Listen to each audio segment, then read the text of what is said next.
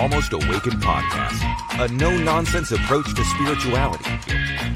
Here we dive deep into the wisdom traditions while acknowledging insightful breakthroughs in science, psychology, and human development. Our goal is to explore the good life and the very best of spirituality. No nonsense required.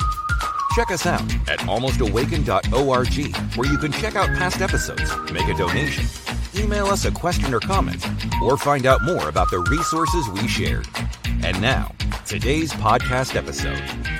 Welcome to another episode of the Almost Awakened podcast. I'm one of your hosts, Bill. And I'm Mikkel. And we're grateful for the chance to have this conversation with you today. Today on the podcast, we've got Wendy Jensen. Wendy, would you say hi to the audience and maybe just give us kind of a brief intro? Hi, I'm grateful to be on here. I'm so excited about what you're doing.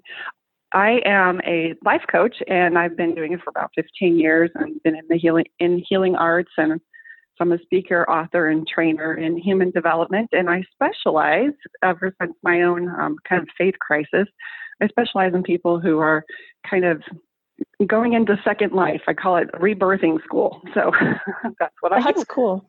I wanted to spend, first off, Wendy, I've known you for a little while and went to one of the workshops that you put on that had to do with the Enneagram and really loved it and found a lot of value there. It's helped me to understand myself better, helped me to understand my friends better, and I hope maybe to get into at least a question or two on the Enneagram. But I want to start off talking about emotional fluency.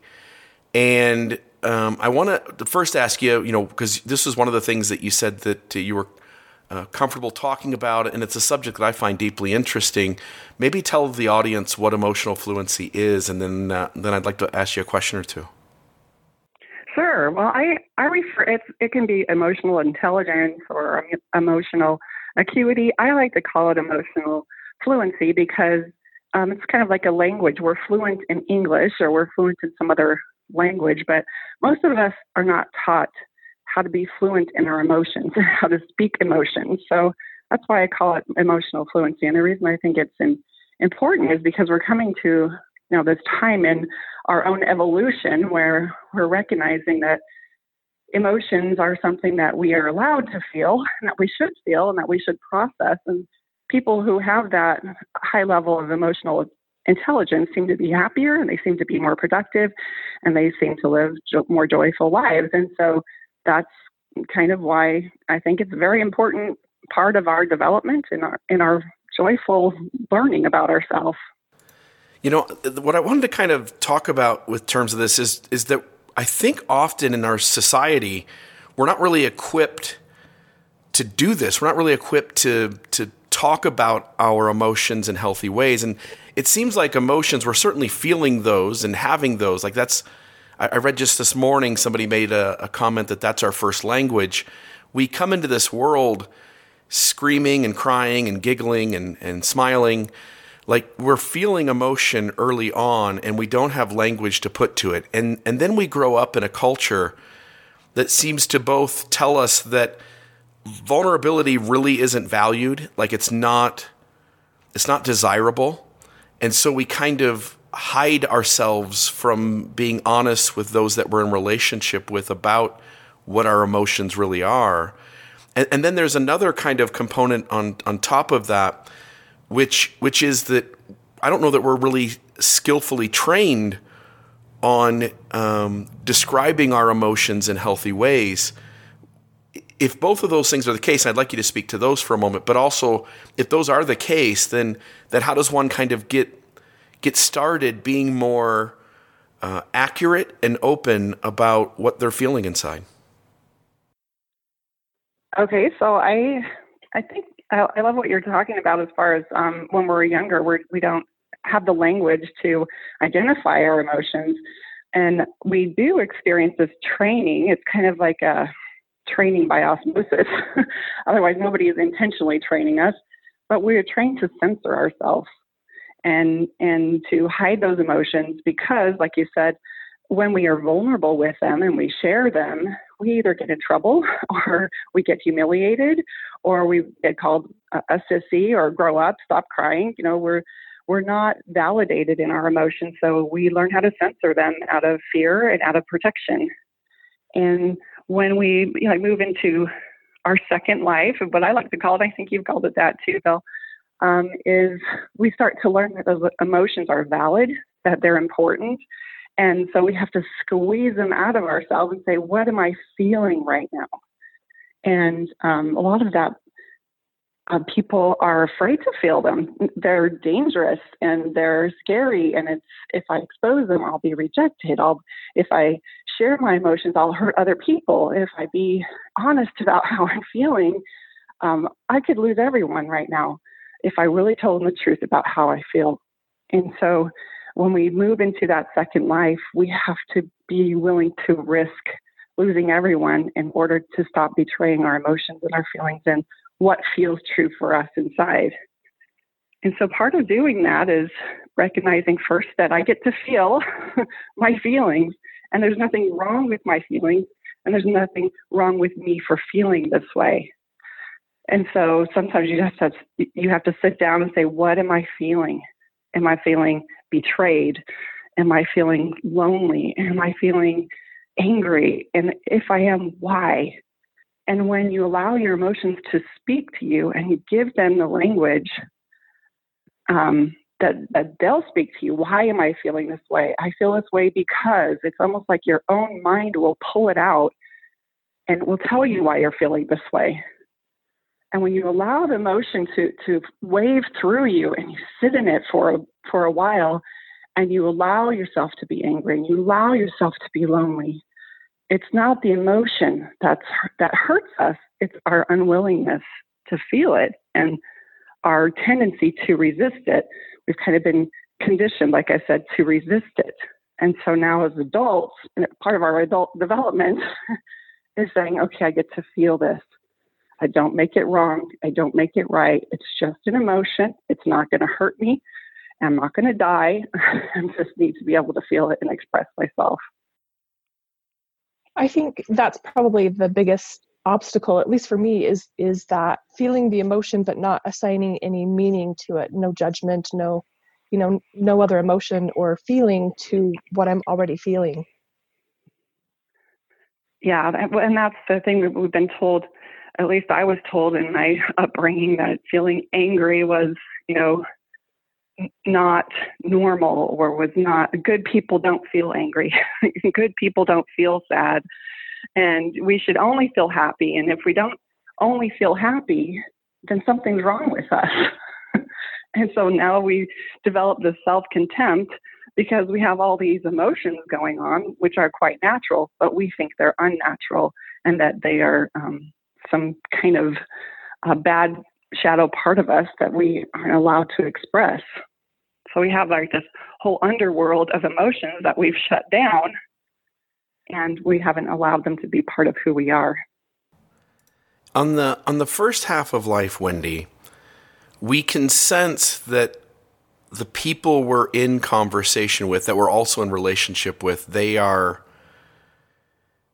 maybe it's not the healthiest space to be vulnerable as well. And then we ourselves are kind of struggling to be vulnerable because we want the world to perceive a certain kind of us that fits in and conforms.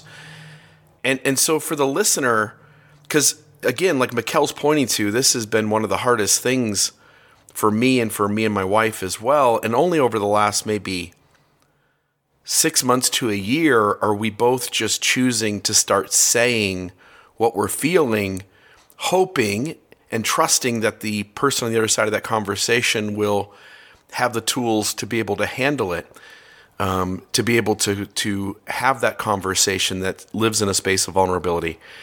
For people who are beginning to kind of understand that, like, okay, I don't want to just fit in anymore. I want to start being honest and open and vulnerable about what I'm feeling. And I want to start having conversations. And it's risky. I don't know exactly if I can trust the person on the other side of this conversation. How does one kind of edge into beginning that process and saying, okay, today's it. Today I'm going to have a vulnerable conversation where I talk openly and honestly about what I'm feeling inside?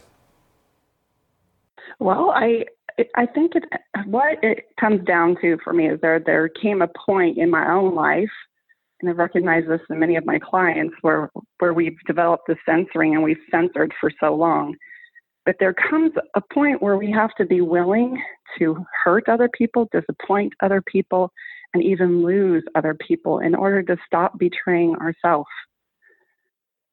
Because the self that we have, this person, the contempt that we've developed against ourselves, it's in our second life, we're trying to release that and have an acceptance of ourselves and a love of ourselves. And we can't love ourselves with all these secrets inside because it just feels so uncomfortable. And so that moment where we are willing to be vulnerable because the cost of censoring ourselves has become too high and we've become so inauthentic that it hurts. And that moment we're willing to find value in that vulnerability. If we do it once and we recognize that it's not Armageddon that's unleashed because we were vulnerable, we recognize that people are still going to be there and some aren't. And we don't get to control that. But we really want to know who really is going to show up for us and who really is going to accept us for who we are in our most raw form. And if there comes a time in your life where you're just done with all the facade and you want to know what's real. And so that being willing to be vulnerable and lose people who aren't real and being willing to disappoint people that you've been trying to please your whole life, it's just a step in maturity and a step of the cost of censoring is too high anymore. I just can't do it anymore. I need to know who I am and I need to know who's on board with me and who I can trust. That felt so risky on the first half of life. And I'll tell you, Wendy, and I think, Mikkel, I'd love to hear your 2 cents on maybe your thoughts on times where you've shared this kind of piece of yourself with others and took this chance. But Wendy, I was scared to death it wouldn't work out. I was scared to death that if I told people what I was really feeling and thinking about, everyone would walk away. And the reality's been that more times than not, it's been well received, and it actually made the relationship with the other person stronger. Yeah, and I agree. On the first half of life, just growing up in the environment that I did, there was no allowance for any type of emotion, and so, like you said, Wendy, it feels really, really risky. It feels like you are going to lose everything. And I found that when you're willing to share, for me, it was just a little bit at a time. It was too risky to share everything at once. So you just start sharing, for me, just little bits of that emotion and being able to talk about it and sit with it and acknowledge it. And I found that it becomes easier with time, and that when I'm willing to share those little bits or a lot bits of those emotions, it opens up space for other people to be vulnerable and to be real and to share what they're feeling as well. So that's my experience. But I'm hoping that with time, that fear gets easier or less scary. And it does. But there's still times when it's really scary. I think we've all kind of bought into a lie when we were younger. And again, I don't think it was a conscious thing. It was something that we kind of all did to each other. And we made this silent pact with ourselves that being vulnerable will cause me to be humiliated or rejected. And as we get older, we realize that the truth is being vulnerable is what creates connection. And being vulnerable is what brings depth and intimacy to relationships. And that's been something new on the face of our attempt to learn how to connect and to evolve better with others. That this idea of vulnerability it's not something that we've all been doing with each other. It is like it's a new tool that we're developing. And people who aren't willing to be vulnerable, those who have found the value in vulnerability, recognize them. And they look like fakers. They look like they're hiding something. Once you've practiced the vulnerability, once you've been willing to cross that line and to take that risk with someone else, you recognize quickly who the people are that still aren't willing to go to that place. And I believe that's just part of our natural evolution. Yeah, I read a quote this morning that goes right along with what you just said, Wendy. It said, the more we're able to put into some sort of language and convey it to our partner, that these are my inner experiences right now, the more empathy there is in the relationship. The obverse of that is that the less I can say this is my inner experience, the more my partner is going to be reacting to my outer behavior, oftentimes with judgment and frustration, rather than where they would relate to your experience with empathy. Just in the last week, my wife and I have had conversations where we've practiced this, and it revolves around letting go sometimes of the stories that are in our heads and the outward perception we're seeing somebody give off, and allowing them the space to talk about what the real things are that are going inside their thought process. And once we do that, and again, having practiced it in the last week, it has created a lot more intimacy, a lot more openness and respect, and I think a deeper depth of relationship the more we do these kinds of things. I agree, and there comes a time it is a risk. Every time it's a risk. Every time you take that risk, you start to feel stronger within yourself, and you start to crack away and pick away at the facade that you've been building, the structure of safety and protection for yourself, realizing that the whole world is reacting to your false self. And the only way you're going to get yourself out of that is to start speaking your truth and what's true for you and what are your feelings. And so my own experience was with my husband. We had been married for 29 years, and I was so afraid to tell him my true feelings. And we, after probably half a bottle of tequila, we finally were able to share how we were really feeling. And it was so risky, but the result of that is that we did realize that we were not compatible, and that we really needed to put our relationship to rest.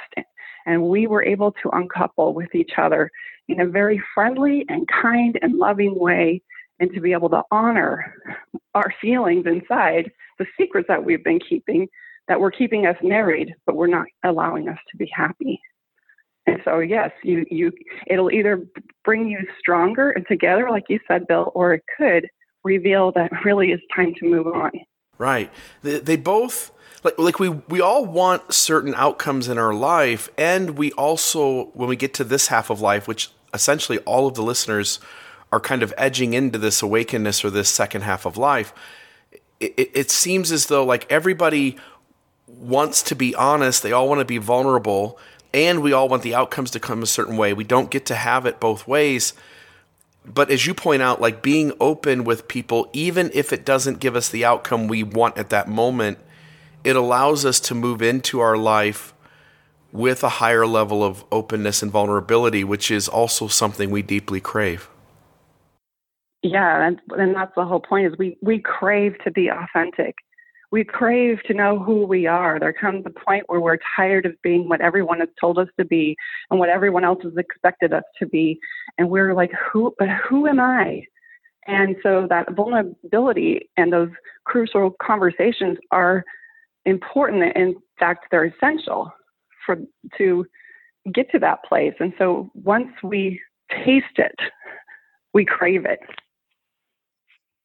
Wendy, I just am, thinking about my personality and life experiences, and then taking the Enneagram, a quiz probably a year and a half ago. I wonder if there is any part of this emotional fluency that kind of ties into the Enneagram. When I took the test the first time, I was really annoyed by the results. And so I took it about 12 more times with very similar results, and that didn't make it any easier. And I'm a type 1, I forget the name now, the perfectionist. And so I'm just wondering, is there any part of emotional fluency that kind of ties into the Enneagram where it's easier for certain personality types to be able to talk about their feelings? Oh, absolutely. Emotions do tie into the Enneagram. and your personality.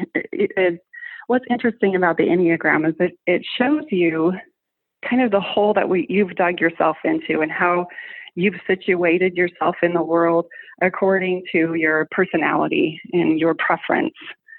And once we take it, the first time we really don't want to know that that's who we are because it's so glaringly obvious. And for a type 1 with that perfectionism, who's come here to create beautiful things. There's great qualities and gifts about number 1, but their shadow side is they do not want to see their imperfections. And so it's very, very hard to step into a 1 and say, okay, I am a perfectionist. I have experienced that. I have so many rules going on, but it's almost the minute that you admit, I'm a 1 and here's where I'm at. These are the things that I'm hung up on. Let's get to work. And when that happens, it's almost like you give yourself permission for those gifts to emerge. Until you admit that you dug yourself into that hole, then those gifts can't emerge. That makes sense. I don't think I've done that, Bill. What do you think? I'm being sarcastic. So if I'm honest though, Mikkel, I think you've gotten better at this. Just the conversation we had the other day, and I won't give necessarily the specifics here, but there was something I gave you some feedback on, and you and I have built our relationship on me being honest with you and you being honest with me. And there was a recent instance where I was honest with you and it poked you a little bit, and you came back to me a few days later and you said, why did you say that? And what were you feeling? What were you thinking? And here's what I was feeling and here's what I was thinking. I think you've come leaps and bounds with being open and vulnerable. But again, we all have to have some level of trust in the person we're talking to. There has to be some level of confidence that we've built through past experience that tells us that person is worth the risk. But I see you doing that at times. I see you telling people your truth at the risk of that not going the way you want it to and getting the outcome you desire, but being willing to risk it anyway. I see that growth in you, and I see that growth in others who are on this side of things trying to do these things for the first time, or, for the first segment of time that we're trying to live into this. I think it's really interesting. I keep thinking about what Wendy said, that the risk of not being who you are feels more dangerous, I guess, than risking being who you are and finally just opening up and talking about things. Wendy, you mentioned another topic that is interesting to me, and I think it was spiral dynamics. What is that? Spiral dynamics is an observation of the social development and kind of the levels of evolution, if you will, or our levels of consciousness that have evolved in societies. So it talks about in the beginning when we were kind of cavish creatures and our consciousness was not as evolved as much. And then we went into a different phase in our evolution, which they call the purple phase, or the magical time, where we started to believe in demons and potions and really connected with the earth. And then we kind of evolved into a more of a red stage where we were very warlike and dominating like. And then we moved into a blue stage, which is kind of like the patriotic stage. And that's where we moved into more of religion, which is why I think religion was important at that time, because we needed to answer to something higher than ourselves because we were so barbaric. And so at each of these levels, it has a purpose, but then it also becomes a problem. At the top of its purpose, it has a problem. So we needed that change, that patriotism, and that religiosity to kind of get us to wake up a little bit and be more civil with each other. But then we kind of move into this stage of orange, what they call the orange, and that's more about finding more about ourselves and becoming more industrious and seeing what we can do as individuals in the world. And then we move into a green, which is more about caring about everybody else and being concerned about the marginalized and the hurt. And then we kind of cross a bridge into yellow, where our consciousness is at the very first time able to see all the different colors of the spiral and all the different stages of evolution. We're able to work with it. Until then, we kind of fight against each other. Like those who are in a blue stage are angry at those in the green stage, and those in the orange stage think those in the purple stage are pointless and meaningless. But there's value in each stage that we go through. It's just that we have to grow and develop out of it. And this happens to us individually, growing from a child to an adolescent to an adult, as well as collectively as people and groups. And so in America, we're kind of in the orange-green stage, where we're still very industrious, but we're also being more concerned about the marginalized. And there are other countries that are still very patriotic and still very warlike even. So it's just kind of a study of social dynamics. So that was a very short version of it all. It's quite more complex than that, but that was kind of the short version. I know this came from Ken Wilber, right? Like Ken Wilber is kind of the pioneer of taking human development and all of its facets and kind of connecting them all together in this thing called spiral dynamics. Well, Ken Wilber is probably the one that's put it on the map, but it was Ken Graves who wrote the book on it. Gotcha. So Gotcha. I know that, like, what I appreciate about spiral dynamics is the idea, and you're pointing to it, which is it's not just an individual journey. Like us, we start out as babies and we're very self-centered and we're very just concerned with our own little world. And then we become, familiar, we become connected to a family, and then we become connected to a tribe. And then at some point we challenge that tribe, and then we start to branch out on our own, but also appreciating and loving and working with and valuing the diversity that's in the world. And then it comes in, we talked earlier about emotional fluency. It's the maturity and development of our own emotions. It's the maturity and development of our cognitive thinking. And all of these things are obviously connected. Any thoughts from you in terms of spiral dynamics? I mean, that's such a big topic, and listeners, I would suggest, go even just look up Google Images and you'll find these charts with these colors that Wendy's talking about. Is there a secret, Wendy, to kind of moving as an individual from stage to stage?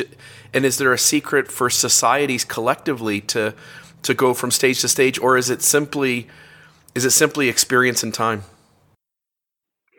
I think one of them is humility, because we don't see what we don't know.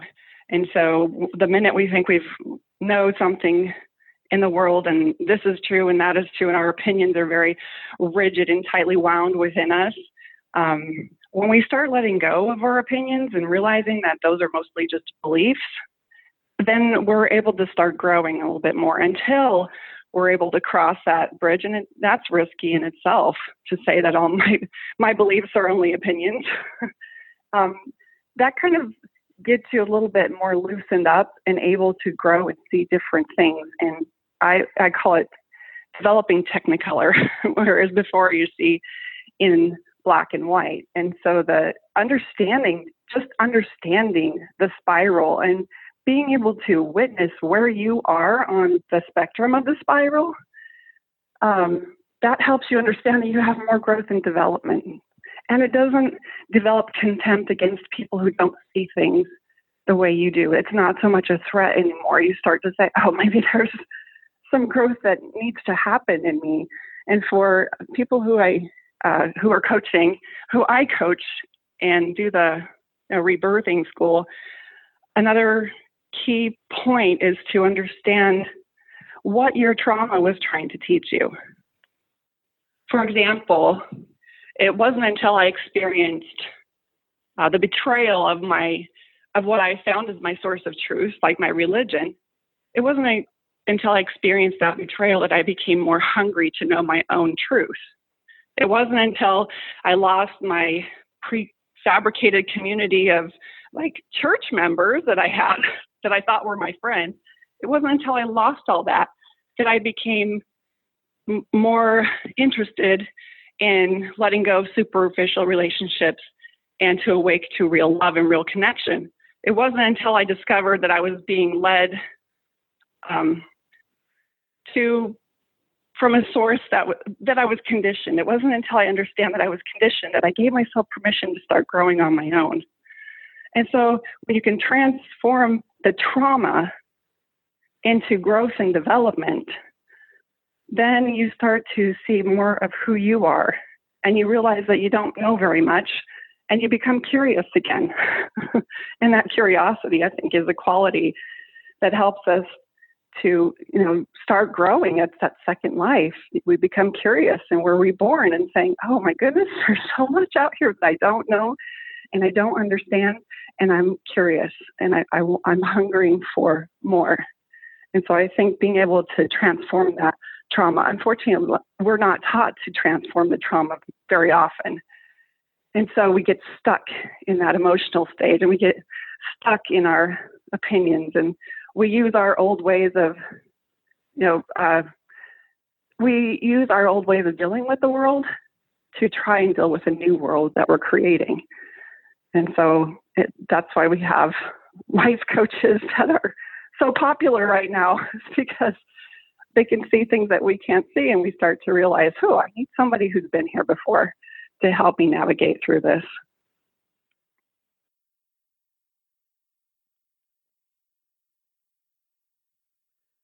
I love the word spiral dynamics, because as I think about it in my own experience over the last decade, when I've really begun this journey of waking up, it feels like a spiral. It feels like I go around and around visiting different areas of who I am and learning about the world around me. And I keep visiting those same, let's say 25 topics. And as I go around and around, I keep grabbing new things from each of them, and I can sense myself lifting up. I can sense myself becoming something better and bigger than what I was a year earlier when I revisited that topic the last time. And my life, it never changes dramatically or drastically. It feels like this slow revisiting of these topics and this spiral upward. So I love the term. You mentioned a moment ago trauma. I want you to speak to that for a moment, because the reason we're sitting down with you today is that you've spent this time in the healing arts and you're familiar with kind of these topics within that arena. And it feels as though as a baby we come into this world and just our birth alone is trauma. And it seems like it's to receive trauma is to be human. And there's no way to avoid it. And yet we sense from our families, we get trauma that is unnecessary. From our tribe, we get trauma that's unnecessary. From our society, we receive trauma that's unnecessary. And here we are in the second half of life, beginning to try and untangle all of that. Maybe speak to a moment about trauma generally and where people can start to find the tools to disentangle that unnecessary trauma that comes to us. So I agree with you. We can't escape trauma in this life. It's almost as if whatever our signature of trauma is, that is our personal growth manual to use in Second Life. And so Second Life happens when we get vitally interested in how we're programmed and how we have digested and created meaning to what's happened to us. And we all do that at different levels. I mean, somebody could be traumatized because their mom just said no or yelled at them because she was in a bad mood, and that person has become traumatized to the point that they can't move forward in their life. And there are others that have been molested and raped and had the most violent things happen to them, and they can get over it. Or it doesn't seem to have impacted them as much. And so we can't really measure how the trauma will affect a person.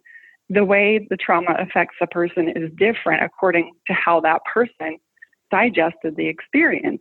But every one of us is going to have that trauma, some type of trauma that happens in our life that causes us in our mind to develop fears, fear about the world, fear about other people.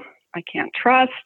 I can't. I don't have any right to move forward. I don't deserve any better. We make agreements about who we are in our identity that doesn't allow us to experience joy. And I believe we were made to be happy. That's why we keep pursuing happiness. And in that pursuit of happiness, we start to realize that we've made agreements that necessarily aren't true, and they certainly aren't productive. And so that's when we go back to our child and we understand some of the contempt and the fears that we've created, the contempt against ourselves and the fears that we've created against others. And we realize that they really aren't, those are just the stories and the meaning that we've placed on those experiences, that we are the only ones placing meaning on anything. And if you place the meaning on it when it happened, you can recreate the meaning of it when it's over, because we still live in this place as if it's happening over and over and over again. But today is a new day. This day, presently, none of that trauma is going on. And we're not in danger. And we are only a collection of everything we've started to believe about ourselves. So that second life is us turning inward and saying, what is it I have started to believe? And what experiences caused me to believe that? And how can I believe differently? What really, really happened when I was molested? It had nothing to do with me. It had everything to do with the sickness of whoever the perpetrator was. But I'm okay. And it's not happening anymore. I'm not in danger of it anymore. How can I learn to transmute that trauma into power? And how people do that is differently every time. And so it's more complex. It's simple yet complex. It's simple because all you have to do is change your story. That's real simple, but it's complex in that the story you're telling yourself is different than any story anybody else is saying and anybody else has experienced. So that's the part of the inner work, and that's part of healing that shadow side and knowing what's deep down inside there that's incongruent with your happiness and incongruent with your joy.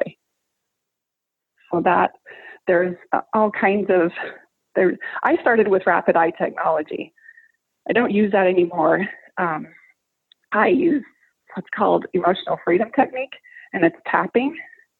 And that helps people to process their emotion and be willing to move and step into that motion. And the tapping helps you to create kind of a pathway for that emotion to flow through. But you have to be in a safe place. And I think we already talked about this. You have to be with somebody that you trust to go on that journey with you, to look at all those ugly shadows that we have made so much effort to hide. We have to be with somebody who we're willing to be vulnerable with us and who will be truthful with us and who really loves us. And sometimes it's hard to find that person. And so that's two of the tools I use. I also just do I have an online course, and we just ask questions. We ask ourselves questions. Why do I believe that? And who have I given my power over to? And when we start asking, doing the self-inquiry, all those things want to come out of us. They want to be exposed. And so it's amazing how our mind will reveal the story that we've told, but only after we ask it to. Otherwise, our ego's job is to keep it hidden in there. So I hope those are some helpful tools that we can start using. And a lot of life skills are about using those tools and processing our emotions and self-inquiry. But it's all about learning who you are and getting to know yourself, being able to accept yourself, and being able to present yourself to the world in your rawest form is your most powerful form. And so it's a process. It's labor. I call it labor. You're literally rebirthing yourself. But because you're on this journey, your rebirth is, you're already contracting. the way to be born is already being opened up. And so your emergence is imminent. It's going to happen because you're on that path. It's just not something that happens in a day. It happens through years of self-discovery and self-inquiry and becoming self-aware of how you've how you've been programmed.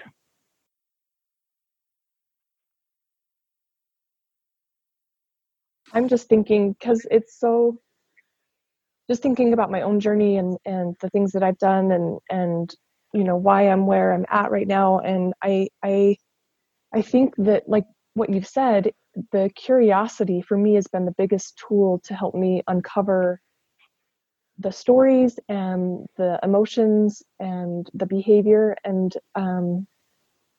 I find that if I'm curious, if I start asking myself those questions, like, why am I feeling this way? Why does this poke me? Or why is this hurting? Or why is this making me angry? If I can sit and ask myself those questions, I find that I'm less apt to react. I may react initially, but then if I pull back and start asking those questions, the reaction is less volatile.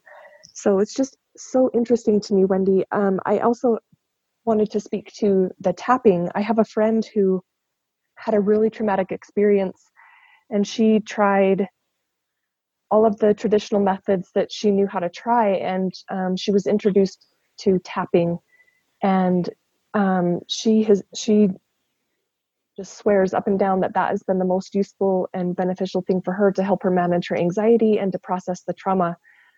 She told me that when if she was first talked about it or first asked about it, she could not even tell you about the trauma because it produced so much emotion. And within 10 minutes of tapping, she was able to stop crying and be able to talk about the experience. So that's fascinating to me. I don't know a lot about tapping.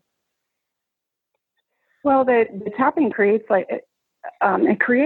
because you're tapping on certain parts in your body, they're meridian points. And when you're tapping on it, you're stimulating those meridian points, and you're tapping in a sequence, and it literally creates a channel within your body so the emotion can pass through. So it's one thing to talk about your trauma and the emotion gets shoved down deeper and deeper in there. But when you're talking about your trauma in an effort to heal it and to get it out of your system, and you're creating a channel for it to flow through, and you're being, it takes someone who can navigate it, although you can have tremendous results just doing it on yourself, which is why there's YouTube videos on just how to do it yourself. If it was dangerous to do it on yourself, there wouldn't be so much, encouragement to do the self-healing that way. But the tapping just creates that channel so that the emotion can get itself out. And it has a lot to do with being honest with yourself. I think to kind of lend to what you were saying in the beginning, I think the question that we kept asking ourselves is, am I good enough? Am I good enough? Am I okay? Who am I according to who?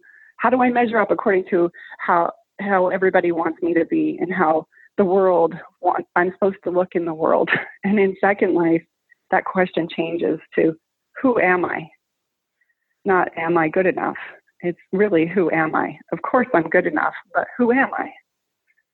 And so that's kind of the change of the big question that happens in Second Life. I just want to know who I am instead of, am I okay? Why do you think we do that, Wendy? Why do you think there's that shift? I think it's the kind of the process and the evolution of just our beingness. I don't think we can escape it. It's kind of what was supposed to happen. Just many of us get trapped in it, not knowing that there's a process and there's something emerging in us. If we can outline, which I think many people are doing, and we're doing it with this podcast, it's an evolving thing that's come out of the pain of something else. And so I think we're now outlining and getting a clear picture of what it really looks like for us to grow up. And so we're we're learning adult skills when we thought we had it all figured out. And so the more we realize, hey, there's a second life. Nobody told me there was going to be a second life, or I didn't really understand what that was.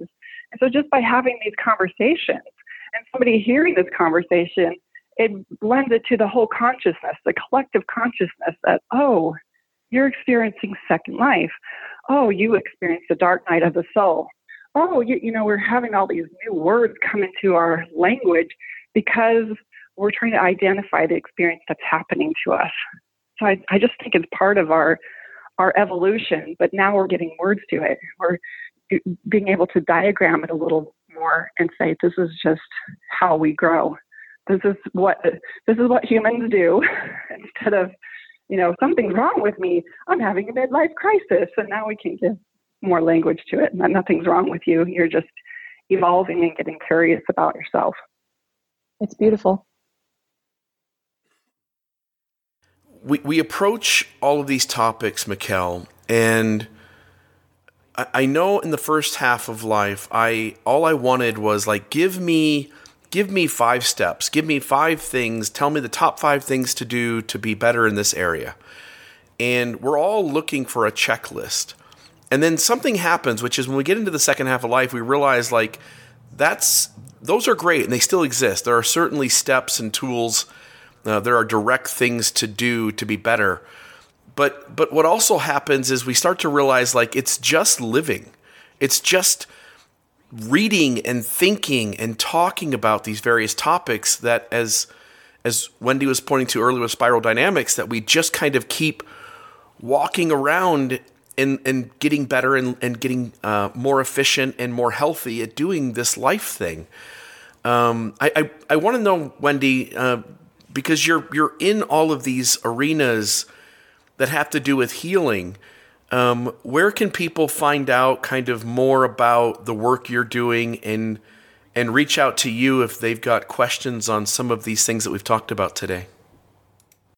They can go to wendyjensen.com, WendyJensen.com. That's kind of my little website, my homespun website right now. I'm getting all of that updated this year is my goal. And I have a book called The Healing Questions Guide, which is actually what started my journey, and it's about self-inquiry that is a resource for people to ask questions about what's manifesting physically in their body and how their beliefs are affecting their physical body. So that is a huge healer's resource. And you can also, I have an online course for the rebirthing course. And so I think just learning to ask the questions and ask them to Google too, and find somebody who's a life coach that fits you, that seems to be talking about the things that interest you, and give yourself permission to say, okay, that's interesting me, and lean into it. Lean in. If you're leaning into atheism, then, and you're curious about it, then study it. If you're wondering about tarot cards and it's curious, then study it. If you're wondering about, politics, then study it. It's almost like giving yourself permission to lean into whatever you're being curious about, and to trust that you have some inner guidance system going on, that thing inside you that wants to know. When you start to stop denying that and you start listening to it, you're going to find yourself in this world of wonder and curiosity and exponential growth and learning. I just find this topic fascinating, and I've learned a lot of things today, and it just gives me courage to just keep moving forward. I really like what you said and what Wendy said about there not being a definite checklist, because that's part of what I've looked for a long time is give me a checklist. But I like that, with spiral dynamics, you pointed this out, Bill, we just have the opportunity to keep gleaning and gathering information as we keep moving through these different cycles and picking up additional tools. And I think that the more practice we give ourselves and the more patient we are with ourselves and with each other, it's just going to get better and better.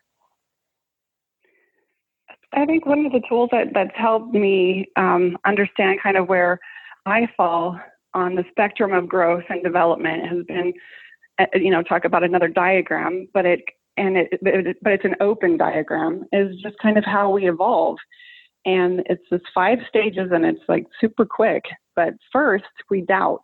Stage 1 is we doubt that what we've been taught and what we've been told is true. And we start to have either a cognitive dissonance, and so we doubt. Then we go to stage 2, where is fear. And we're afraid that if what we're starting to understand that's so different than what we learn, that our whole world will unravel, or that we will lose our identity. So we step into this place of fear. And then we go into, when we accept that, what we're learning is real and what we thought was true is maybe not true, then we go into this emotional stage of anger and grief. And most of us don't get past that stage of anger and grief because we don't know how to process the emotion. And we don't know that we're supposed to process the emotion. We don't know how to move on. And that's where the healing comes in. And we move into places of forgiveness and allowance. And that stage 4 is the self-knowing, or self-discovery. We're learning to know ourselves and who we are. And many people don't step into that curiosity. And then stage 5 is self-acceptance, allowing yourself to be wherever you are and not thinking that anything is wrong. This is just how life goes and everything's okay.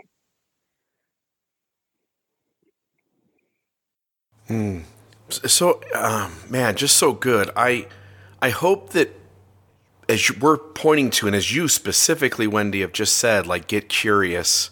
I hope that the listeners get curious. And I hope that the listeners, anything that we've talked about today, that you start to kind of go off and think about and read, and as Mikkel pointed to kind of start gleaning. I think that's such a great word, to glean from all of these various topics. I want to maybe just finish saying there's all of these arenas that give us insight into who we are, the Enneagram and its 9 personality types.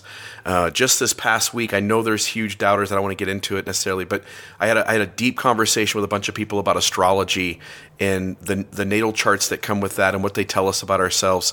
I look at things like spiral dynamics and how it helps us to be aware of what's happening. At one time, Wendy, I thought I was strange and odd and going through something that nobody else in the world was going through, because within my small tribe, inside my system, in a specific geographic location, nobody else was going through it. Or at least they weren't giving voice to it because there was a lack of vulnerability. And so I thought I was alone doing this thing that was strange. And the reality is, this is the human journey. I hope that the listeners start to recognize this is what awakened life looks like. You start to doubt the certainties you've had about the way the world works, and you get curious, as you point out, and you go start looking for new answers and new information, and now you get to decide what you trust and what you don't trust in terms of that new information. But most of us on this side are open to, like, I'm willing to let go of what I had. I just want better things. And I think this process for most of us works out really beautifully. And I just want to say thank you for engaging this conversation where we start to talk about these tools and resources that people can begin to be a healthier version and a better version, a bigger version of themselves. Yeah, this is what I'm passionate about. I'd love to help people rebirth themselves. And that's the whole key, is nobody's doing it for you and nobody's telling you what's the best way to do it. A true second life midwife just tells you, trust yourself. You've got this. What is it you really want? You are the only one that knows the way. And we're so used to someone telling us how to do it and someone else being our authority, that a true person that understands the whole process knows that your inner compass is the most valuable tool that you can start tapping into and understanding. And it has everything to do with everything we've talked about: the vulnerability, the willing to risk, the understanding how the hole that we've dug ourselves into and how we operate in the world, our willingness to process the trauma, to understand the emotions, and to cross the bridge into self-knowing and self-discovery and self-acceptance. So I thank you for having this podcast. It's an amazing next step in watching your own journey, just being someone who's watched and listened to your podcast for a long time. You're a perfect example of how we emerge and how it's done. And you're doing it by following just your own intuition, your own guide as to what comes next. What's my next step? Beautiful, beautiful. Anything else from you, Mikkel? No, this has been really great. Thanks, Wendy. Wendy, one last time, point people to where they can find more about you. You can go to wendyjensen.com, WendyJensen.com, and most of my information will be there. And you can find me, of course, on Facebook or Instagram, just under Wendy Wilcock Jensen. And I also have a YouTube channel. It's Wendy J. So it's just WENDI and then capital J, and that's my YouTube channel. So that's how you can find me. Thanks, Wendy. Thanks, Mikkel. Obviously, just appreciate the getting together with you, Mikkel, and having these conversations. They're valuable to me, and I hope they're valuable to the listeners. Appreciate everybody joining in today. You can check us out at almostawakened.org.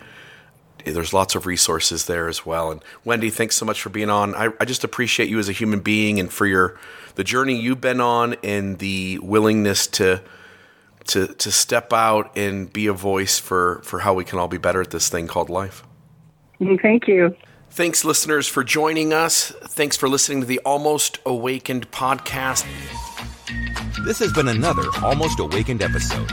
Check us out at almostawakened.org, where you can check out past episodes, make a donation to keep this podcast running, email us a question or comment, or find out more about the resources shared in today's episode.